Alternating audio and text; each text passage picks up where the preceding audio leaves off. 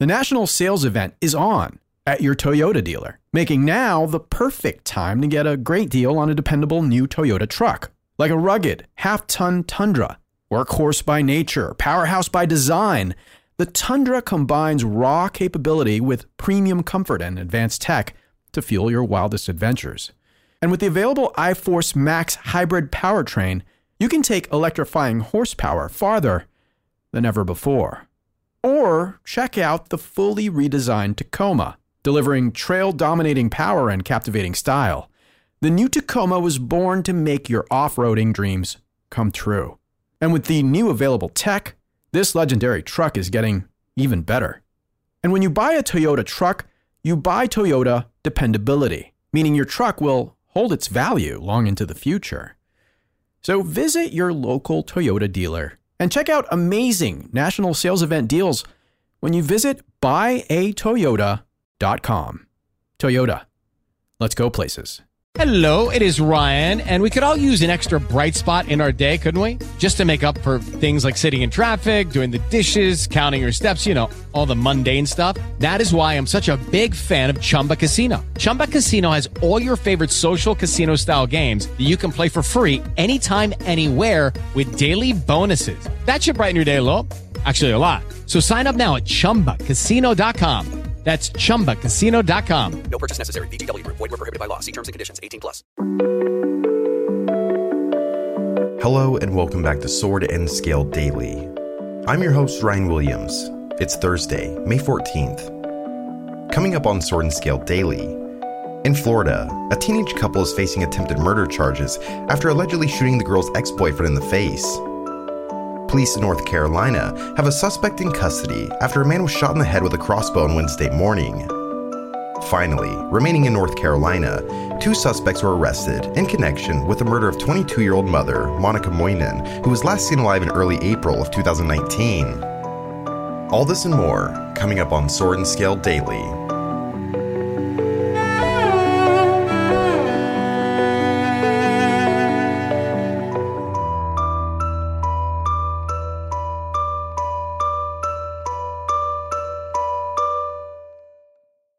News 4 Jacksonville reports that 18-year-old Kayla Rittenhouse and her 17-year-old boyfriend, Blake Morris, are being charged with attempted murder.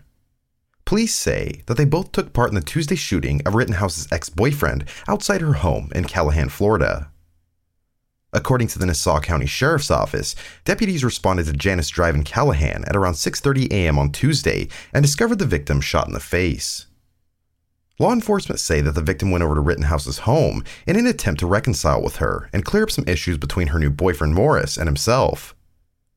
They alleged that the victim was standing in the driveway, conversing with Rittenhouse, who stood on her porch 20 feet away, when Morris, who had been hiding behind a trash can and armed with a sawed-off shotgun, emerged and shot Rittenhouse's ex-boyfriend in the face.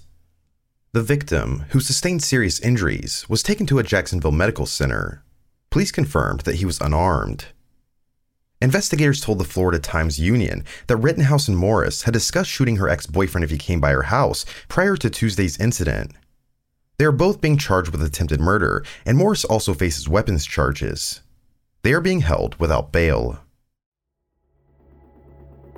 Our next story brings us to North Carolina. Following a manhunt, authorities in Burke County have apprehended 28-year-old Siegbert Ziggy Jackson, who was accused of shooting a man in the head with a crossbow. The victim suffered life-threatening injuries. According to the Burke County Sheriff's Office, the shooting happened at approximately 9:45 on Wednesday morning in a house on Hunterwood Drive. The address is Jackson's last known place of residence. Following the shooting, Jackson was seen leaving the scene on foot. According to WSOC-TV, the victim was taken to a local hospital with the arrow still in his head and was later airlifted to a trauma center. At 10:30 a.m., police sent a reverse 911 call to all the residents of the neighborhood, letting them know that they were hunting for the suspect, who is said to possibly be in the company of 20-year-old Joseph Jackson Reese. Although the crossbow used in the attack was left behind in Jackson's home, residents were warned that both Jackson and Reese were considered armed and dangerous. The call instructed locals to stay inside and lock their doors, and also described the suspects and asked the community to inform police if they spotted them. About 3 hours later, at around 1:30 p.m., Jackson was captured, hiding on a neighbor's porch, not half a mile away from the crime scene. Police say they still want to talk to Reese, but have not said whether they continue to look for him. The sheriff of Burke County told WSOC-TV that he believes that Jackson intentionally shot the victim in the head.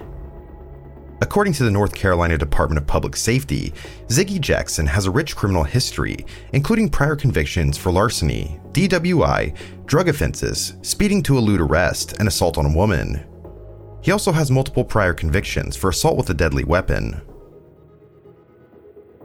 After the break, 2 suspects are arrested in connection with the murder of North Carolina mother Monica Moynan, whose remains have not been found.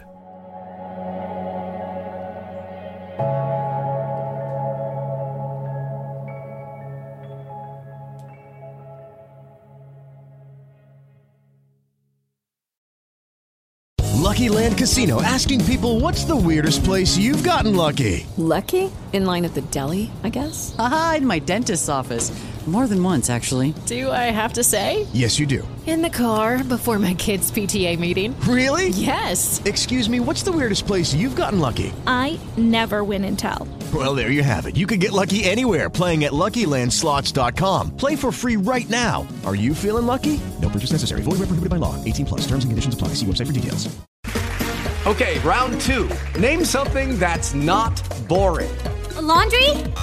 Ooh, a book club. Computer solitaire, huh? Ah, sorry, we were looking for Chumba Casino.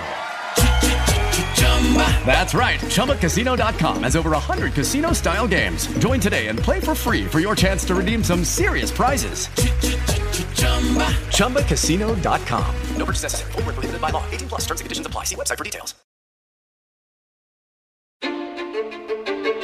Now, for our final story of the day. 22-year-old Monica Moynan was reported missing from Holly Springs, North Carolina in July of 2019. She had last been seen alive in early April, but had continued to text family members and post to social media. Last October, despite not finding Moynan's body, police announced that they were treating the case as a death investigation with suspicious circumstances and identified 44-year-old Brian Sluss, Moynan's ex-boyfriend with whom she shared 2 children, and his ex-wife, Jarlyn Sluss, as persons of interest in the case. In March of this year, Brian Sluss was declared a suspect. Last Tuesday, he was arrested for Moynan's murder, and this week, his ex-wife Jarlyn Sluss joined him in jail. On July 23, 2019, Moynan's mother and her apartment manager both reported her missing after not having heard from her in 4 months. Moynan's mother added that Brian Sluss, her daughter's ex and the father of her children, had been texting her pretending to be Monica, and that no one except Sluss had seen Monica since early April. The Raleigh News-Observer reports, based on an application for a search warrant, that Sluss later admitted to police that he had in fact texted Moynan's family pretending to be her and also posted to her social media accounts. Other warrant applications revealed that in the weeks after her disappearance, Brian Sluss was seen multiple times driving their children in Monica's car. When police interviewed him, he explained that he was using her vehicle because it had the children's car seats installed and his car did not. He told police that he last saw Monica on June 20th, almost 3 months after anyone else. According to Sluss, Monica had become a drug addict and he tried to get her clean, but ultimately, she sent him a text saying she couldn't do it anymore, and then he never heard from her again. Monica's mother, on the other hand, told investigators that Sluss was known to be abusive and a habitual liar, and that her daughter had taken out a protective order against him. According to WTVD News 11, a warrant released last year suggested a possible motive for killing Monica based on the discovery of a positive pregnancy test in Monica's home. Quote, "We believe that Monica being pregnant may have been a factor in the incidents that led up to her death." It was also discovered that Monica had made an appointment to see a maternal health counselor in April, an appointment that she didn't keep. Last Tuesday, after being indicted by a grand jury, Brian Sluss was taken into custody at his parents' house in Virginia and extradited to Wake County, North Carolina. He's been charged with murder and is being held without bail. This Tuesday, Sluss's ex-wife, 36-year-old Jarlyn Lisbeth Sluss, was also arrested. She's been charged with accessory after the fact of first-degree murder and with obstruction of justice. Authorities allege that Jarlyn lied to investigators about her contacts with her ex-husband following the murder. She did not initially disclose that the day after police believed Monica was killed, that her ex-husband called her in an emotional state and talked about which of his possessions he wanted to leave each of his children, as if planning his estate. Police say that based on GPS records, Brian went to his ex-wife's home 4 times in April and May, and twice more in July. Brian allegedly lied to police about one of the trips he took in July, saying that he had gone to visit his parents, when in fact, he was visiting Jarlin. Brian stated that he had been thinking about getting together with his ex-wife. According to court documents, he also told detectives that he had asked Jarlin to call Monica's apartment manager, pretending to be Monica.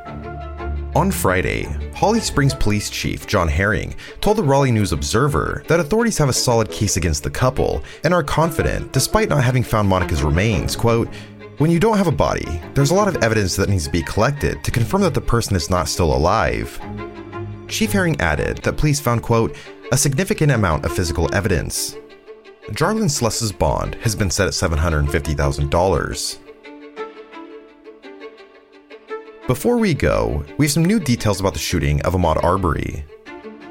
The Atlanta Journal-Constitution reports that Gregory and Travis McMichael, the father and son charged with Arbery's death, had a prior confrontation with him approximately 2 weeks before the shooting, according to neighbor Diego Perez. Perez told the Journal-Constitution that on February 11th, he witnessed the accused in a confrontation with Arbery at a home under construction that is right by his house. According to Perez, on the night of February 11th, a motion sensor activated camera at the construction site sent a video to the cell phone of Larry English, the owner of the house who lives hours away. English had asked Perez to keep an eye on the site because of his close proximity. He forwarded him the video, which reportedly showed Arbery walking through the site. Perez said that they had seen the man in prior videos, but nothing was ever taken or damaged. English noted that he never had any contact with the McMichaels and had never asked them to keep watch on the site, nor did he ever share surveillance footage from the site with them.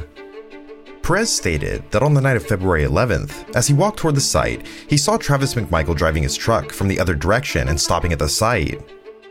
Perez told the Journal-Constitution that he witnessed Travis confronting the man halfway into the yard. Travis stated that the man reached for his waistband, and then Travis got spooked and went down the road. Travis then returned with his father Gregory, who had also called the Glenn County Police. By the time police arrived, Arbery had left the scene. Perez saw Arbery in another video on February 23rd before he was shot, but because he did not immediately check the footage, he arrived on the scene just in the wake of the shooting. On Tuesday, in another development, Georgia Attorney General Chris Carr announced that he has asked the Georgia Bureau of Investigation to probe the actions of 2 district attorneys involved in the case, Jackie Johnson and George Barnhill, for possible prosecutorial misconduct. In a statement, Carr said, quote, "Unfortunately, many questions and concerns have arisen regarding, among other things, the communications between and actions taken by the district attorneys of the Brunswick and Waycross circuits." In a GBI press release after receiving Carr's request, they said that, quote, "Not long after Mr. Barnhill's appointment, he and Ms. Johnson learned that Mr. Barnhill's son, an assistant district attorney in Ms. Johnson's office, had worked with Mr. McMichael on a prosecution involving Mr. Arbery. Mr. Barnhill, however, held on to this case for several more weeks after making this discovery." The GBI also maintains that Barnhill advised the Glenn County Police Department that, quote, "He did not see any grounds for the arrest of any individuals involved in Mr. Arbery's death, a fact that he did not disclose to the Attorney General." On Monday, Carr named a new district attorney in the case, Cobb County District Attorney Joyette Holmes. That's it for today's episode of Sword and Scale Daily. Thanks for tuning in. We'll see you back here tomorrow. And until then, stay safe.